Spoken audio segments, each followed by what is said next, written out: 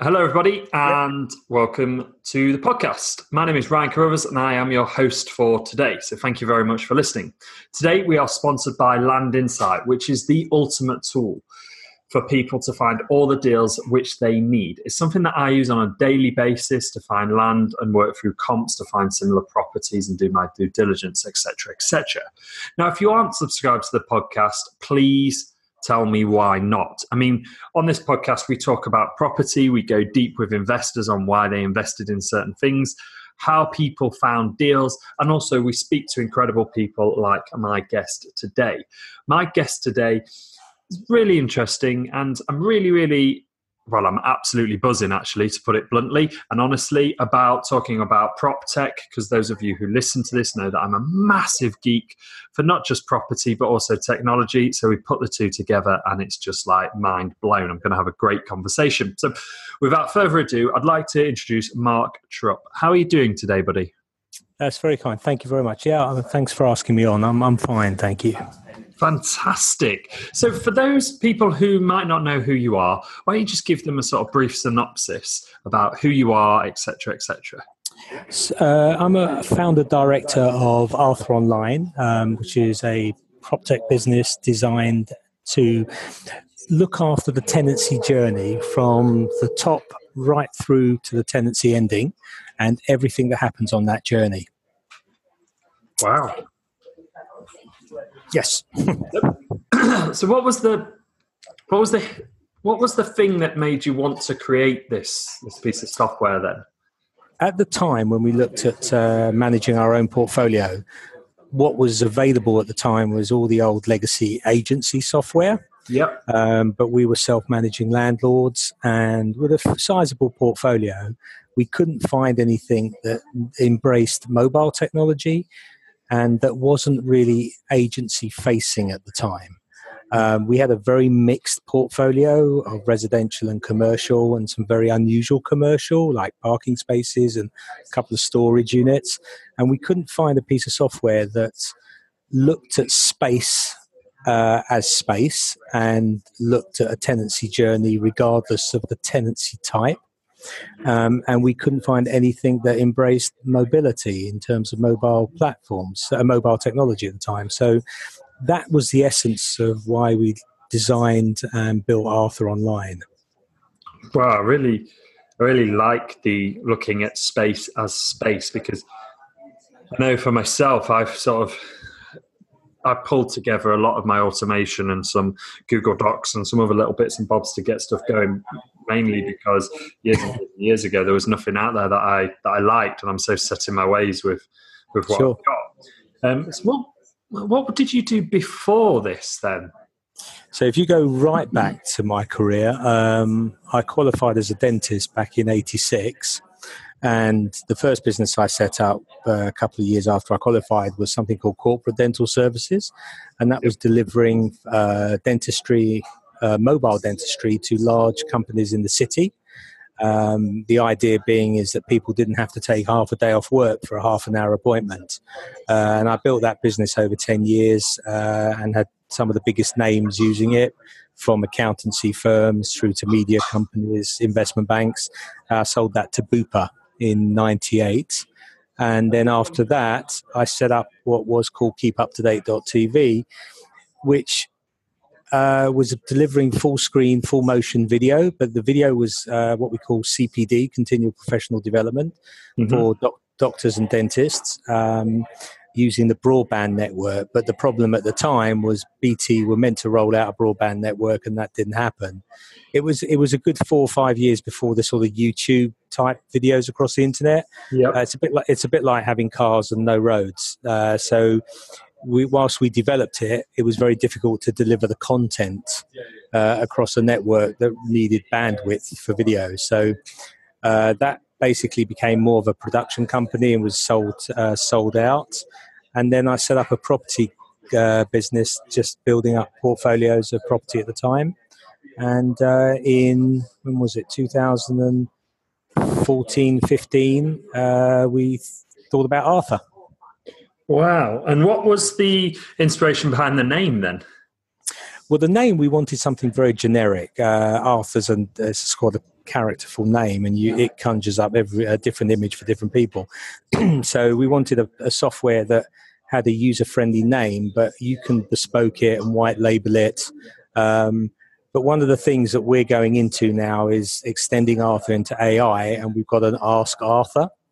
And the idea being is rather than a tenant typing an issue, he'll tell you about the issue, and Ask Arthur will try and triage the problem.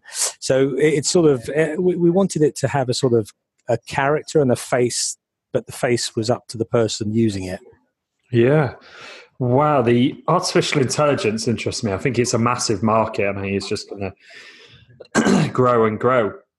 So you're using it with tenant interaction then?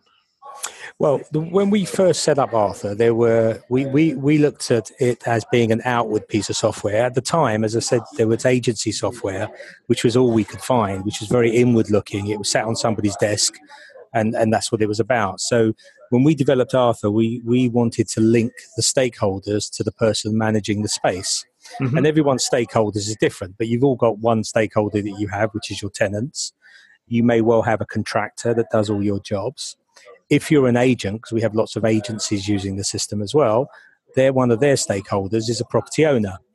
And the way we engage with those stakeholders is they each have a piece of technology which happens to sit on the Apple or Android store, which is an app.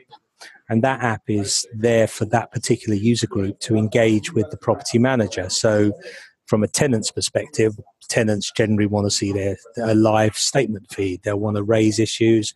They'll want to track issues, but they'll want to see their documents. An owner who's given away his management, for example, would want to see how much money he's received. He might want to see documents. So what we're trying to do is give the property manager the ability to just provide this information and also receive information, because those users can input data that's relevant to their user group. So it just makes the process much more fluid, as opposed to coming off a platform and using a WhatsApp or an email or a text and all the other variety of software out there. You want one place to transact.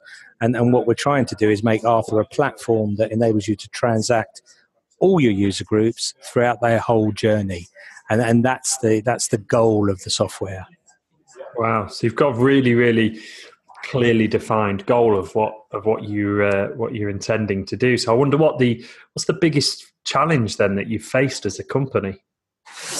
I think the biggest challenge is customers' expectations, because whilst we know where we want to go, we know what that blue sky looks like.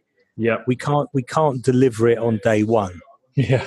And you want to be able to do that, and people get frustrated that you can't do certain things. They don't really necessarily understand that development takes time. You know, people will often say, "Well, can't you just do that? It won't take you very long." that never happens in technology, you know. And we're probably 70% of what we want Arthur to be. But it's an evolving thing. We're trying to innovate, because you have to stay ahead of the curve. Yeah. And you know, with PropTech and any form of technology, there are people coming up behind you, you know, that are developing things, and you know, they'll be prominent in this marketplace. So you have to keep innovating, you have to keep pushing. But the greatest frustration is you've got to meet clients' expectations. If you don't do something today, you want to do it, you will do it, but it can't be delivered today, and that's the difficulty. I echo that as well. You know, I've got a software as a service business effectively in the Betfair trading world, and it's exactly the same. You know, you developing software is like developing out building sites. You know, it takes time, and it's not just a 2-week project. It is a full-on. Sometimes it can be over a year or a good 6-7 months, and you've got to stay on that course and stick to it. And also, it's quite difficult to prioritize as well sometimes what you are actually working on when another idea comes in for that software that you know will be good, but you've committed to that one feature that you know the majority of the people want, but there's a few people calling out for the other features. Correct. Very difficult, isn't it? It's a very difficult balancing act because you have a balancing act between keeping your existing core system going, fixing bugs, because users use things in different ways, and you have no idea how someone's going to come into a particular part of the system. Then you deal with that and their frustrations. Then you have to deal with improvements to existing features, making it better, making the UI better, reducing your customer issues, your customer incoming customer issues, whilst also wanting to innovate and develop new features. So if you didn't have the first bits and all you did was innovate and develop new features, Arthur would be 100% today and motoring. But it's the frustration is you want to get to the end of a week better than it started, and that's always been our philosophy. I'm going to write that down. I like that. Once you get to the end of the week better than you started, because I like that. I really, really like that. And that just rings so true, not just in sort of software development, in anything in property. I think it's all very, very similar. Like that. I think it's wicked. I love talking about property, and you put technology with it. It really, really gets me excited. So I wonder what excites you about property technology. Well, the reason I like the technology is because I can see the benefits of it in my own portfolio. So, it's one of those things. If it works for you, the chances are it's going to work for others. Maybe won't work for everyone, but it should hopefully work for lots of people, and lots of people will hopefully see the benefits of trying to develop technology and pushing the boundaries of what a system can do. I like it. I mean, to me, I have a slightly different take on it. To me, property is a little bit on the boring side, but what makes it more interesting is the technology side. For me, a tenant coming in and a tenant leaving and dealing with tenants is, it's the same day in and day out. It's not particularly exciting, but the technology side of it for me, and making that journey easier for everybody, including me and the tenants and my contractors, is what makes this interesting. And I think it's that, technology is speeding things up so much, and it's taking friction out of transactions. And I think some of the biggest technology companies in the world, they don't actually really reinvent the wheel. They just take a portion of the transaction and they look left and right of that transaction and make the whole thing smoother. I mean, Uber, for example, is basically just you getting a taxi, but they look left and saw the difficulties in that, and then make that easier and do it via GPS and on your phone, which basically cab companies could have done years ago and dominated the market, but haven't. Yeah, and I agree with that analogy. But where PropTech, I think, is different is. And just if I take your analogy and extrapolate it, if I get an Uber from A to B, I don't get off halfway and then get the tube and then get off that and get a bus. I like to go the whole journey in one cab. And that's what, to me, is what PropTech should be about. It should be about delivering that tenancy journey in one place, not having to come off and go somewhere else to deal with maintenance and go somewhere else to deal with onboarding and somewhere else to do something else. You want one place to get from A to B, not have to come off the track and go somewhere else to do something. And that's the challenge. The challenge is today you've got lots of companies that do, and they do it well, don't get me wrong, they do the bit. They do an onboarding, or they'll do a maintenance, or they'll do something very well, but it's a small part of a long journey. And why we developed Arthur, what became after Arthur was all these little bits of software that do bits and pieces, but you really want to do those transactions in one place to make the life easier. And that's where these open API infrastructures and architectures become very, very exciting, because they allow systems like ours to connect, and you almost feel you're doing it in one place. So it keeps everything simple. It keeps it smooth, because, I mean, dealing with tenants, let's face it, is tough. It's not the easiest thing to do in the world. I find it very boring, to be honest. So keeping it all in one place is I'm a big fan of, especially because they lose the tenancy agreement so many times. I have digital versions as well. I use HelloSign for it, and they're all backed up onto Google Drive, and they still lose them. Yep. They lose and email. It's like, how? Yeah, and they do, and that's why, if they have one place to go for all their documents, all their communication, every time they've raised an issue, they can track an issue. If they have one place to source everything, then it's all there. And, there's no, it's on my email, or I might have WhatsApped it, or I've got to look in my tech. And everything over a 6 months or 12 month period just gets buried in loads of, you know what emails are, just get buried and buried and buried. Gotcha. So much better if you're in one place. Yeah, keep it all in one place and keep everything managed in that one place as well. And especially the maintenance, because maintenance issues are such a ball ache that when you get one and then a tenant is constantly on at you about it, and you send the message to the contractor and the contractor says, yes, I've dealt with it, but they actually haven't, etc., etc. Oh my gosh, it's just so frustrating, isn't it? Yeah, it is. And again, you see, contractors for us, well, when we, again, just developing this piece of software, the contractors are a very big part of that whole chain. And so they need to be in the loop in exactly the same way as the tenant needs to know who's dealing with something. And so therefore they have to be integrated into a platform. If you use them outside of the platform, then that's a headache. Yeah. Yeah, and there's more chance of things going wrong then as well, isn't there? Yeah. Whereas if you keep it all really streamlined and really simple and straightforward, then it's going to be so much easier for everybody to use.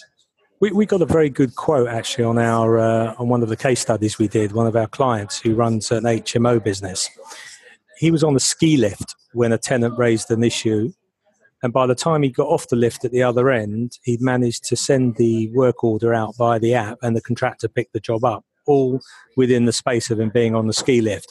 And that's what you ultimately want. Suddenly you've dealt with something within seconds because technology allows you to do it and keep everybody informed. Yes, exactly. Oh, I just love it. I love that, the streamline and being able to keep everybody informed in one place. I've run HMOs and we've had HMOs for a long time now, and that is such a key to it. Where do you think the prop tech world is going then? I think there's lots of great ideas out there. I think there will be some that will become something and others will slowly die. I think AI is exciting, but I think it's early days. There's a lot of hype around it, and I think the hype, whilst justified, it's not something that's going to be here in 6 months. But it's an interesting area. But I think whilst the legacy softwares need the bolt-ons, so these sort of bits of software that do certain things will bolt onto them. But I think companies like ours are pushing the legacy softwares to start to rethink that they can't sit on their fat licenses anymore. They've got to start innovating and pushing, and they've got money behind them. So I think it's good times for consumers out there. I think as I said, if you go back a few years, what was available didn't do very much because it didn't have to, but now they have to innovate. So I think it's exciting times. I agree, and especially on the AI front. A lot of people are really pushing and getting excited about AI, but there's a whole host of learning that has got to happen for that to become any good. And not just that, it needs people to get through it, and it needs people to use it and have the patience that it's no way near ready. And it will be incredible when they get it right, but it's that getting it right bit that needs people to use it. I know there's a great example of that with Sky. They brought in a new piece of technology with the remote, so you could talk into the remote. But at the time, they hadn't had any Welsh people using it. So anybody who was Welsh who tried to speak into the Sky remote, they couldn't get their program. So the algorithms and the AI, etc., was there. It just needed more users. Which is frightening to see where Alexa is going to be in a few years' time. So hopefully I haven't set anybody's Alexa off by saying that. But so we've touched on the technology then, but I know one of the things that, when we was back and forth on the emails arranging this podcast, was one of the things that you're really knowledgeable about as well as property investment. I'd be interested to see where you think that's going to go. I've never been a seller really. The stuff I've built is really always been an income play. So for me, I always just look at yield. That's always been my sort of philosophy really. I haven't been a buyer in the market for a long time purely because Arthur takes up all my time. Yeah. But I think they're sure to do some good deals soon, particularly with the uncertainty in the market surrounding Brexit. I think the rental market will remain strong. We are seeing, as a company, we're seeing many more build-to-rents coming into the marketplace, and they're setting a standard. We're seeing a lot more HMOs coming into the marketplace. We're seeing organisations like universities, whereas they used to control first-year residentials, they're now effectively becoming rent-to-rent businesses where they're taking properties off of landlords and renting them to second, third and fourth-year students. Mm-hmm. I think the rental market remains very, very strong and will continue to do so. The difficulty is buying right so your yields are good, because there's a very fine line between actually making a profit and actually making a loss. And while the capital gains may not be there for a few years, yield's going to be more and more important because a lot of people just used to rely on growth. Mm. Yeah, I think it all comes back to yield every time for me. When you're looking at property, yield is just one of those absolutely incredible things that when you get excited about a potential deal and what you're going to do with it, and then you plug all the numbers and then go, actually the yield is low. Yep. And it's a great leveler, yield, really is. I've been looking at some stuff today and so actually surprised myself. I've been looking at sort of 5 deals. 3 were sort of okay-ish yields. 2 were very good yields. The 2 good yields were the ones that I was least excited about and least expecting. Yeah, I think in a market where growth is difficult to sort of fathom, really, and the thing about being a seller is you never know when you're going to sell and into what market you're going to sell. So it's always best to you should always make a yield play, and then you hope through whatever market conditions, maybe added value to your property, that you'll gain capital value. But if the yields don't stack up, I would, like you, I wouldn't look at a deal on the basis of capital value because they're hard to get your head round. Exactly, and you never ever know either.